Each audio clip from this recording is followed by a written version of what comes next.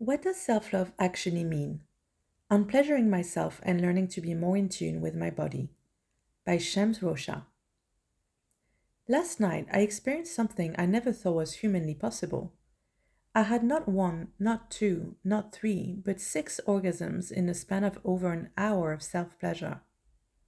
It might sound a bit surreal for some, or just a normal Friday night for others, but it got me thinking, how had I never known my body could do this?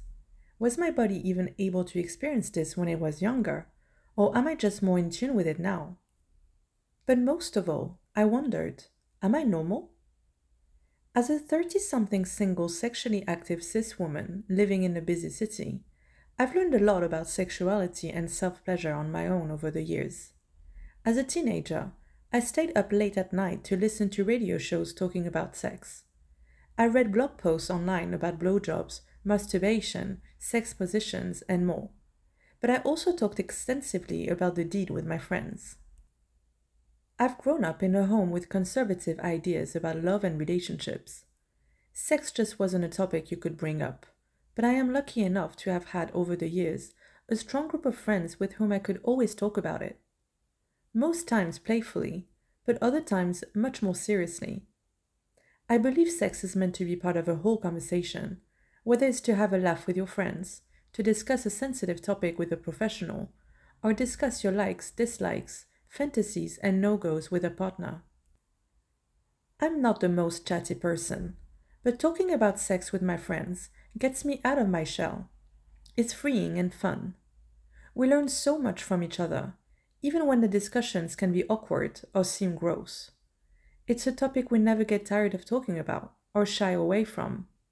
We can talk about it for hours, whether to discuss our latest sexual adventure, our hilarious sex fails, recent discoveries about our own bodies, or newly tried positions. The list is endless. All these talks have made me more comfortable with my own body over time, and have given me the confidence to open up to my partners in the bedroom. I have learned to know and love my body despite its imperfections, which nobody else notices but me, and discover what makes it click. It's a continuously beautiful experience. So last night, as I laid in bed, I felt like loving myself before a good night's sleep.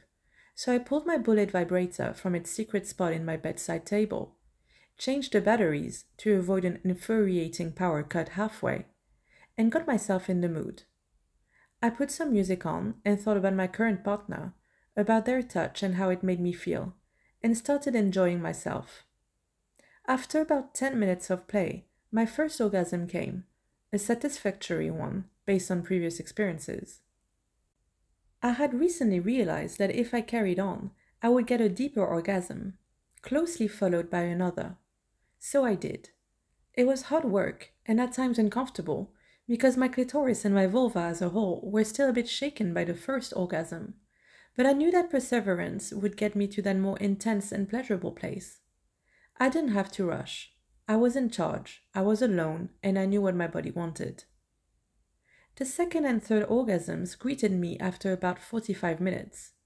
Something happens to you when you get to that stage, or at least for me.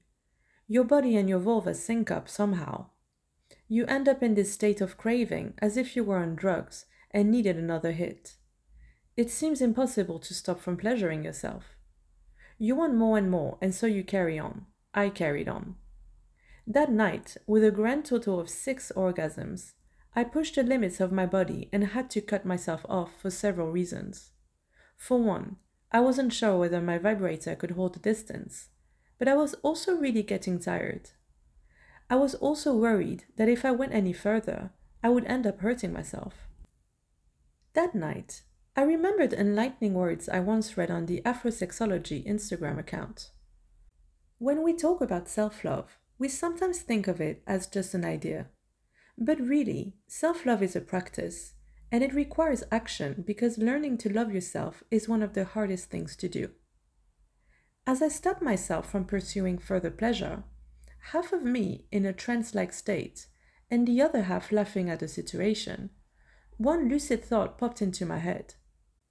Do people actually realize how much power vaginas have? People with vaginas would certainly feel more powerful and confident if they were educated on pleasure without shame or stigma. Our vulvas, in all their almighty glory and power, the reason why cis men are so afraid of us. I have worked hard on my self love in recent years, on appreciating my body for what it is, and this combined with better communication with my partners has really boosted my confidence, not just in bed, but in the outside world too. I owe these 6 orgasms to this work, to the literal practice of offering more love to myself. The same post from Afrosexology said that social media, structural oppression, and unhealthy relationships are just a few examples of things that send us daily messages that we are not beautiful, worthy, or lovable. The world is capitalizing on our lack of self worth.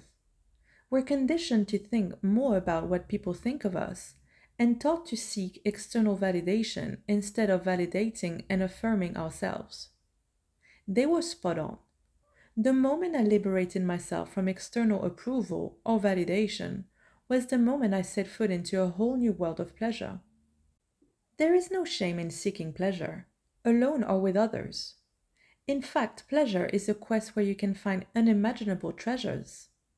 Your body can surprise you in many beautiful ways, and it's up to you to find it, to seek and receive it.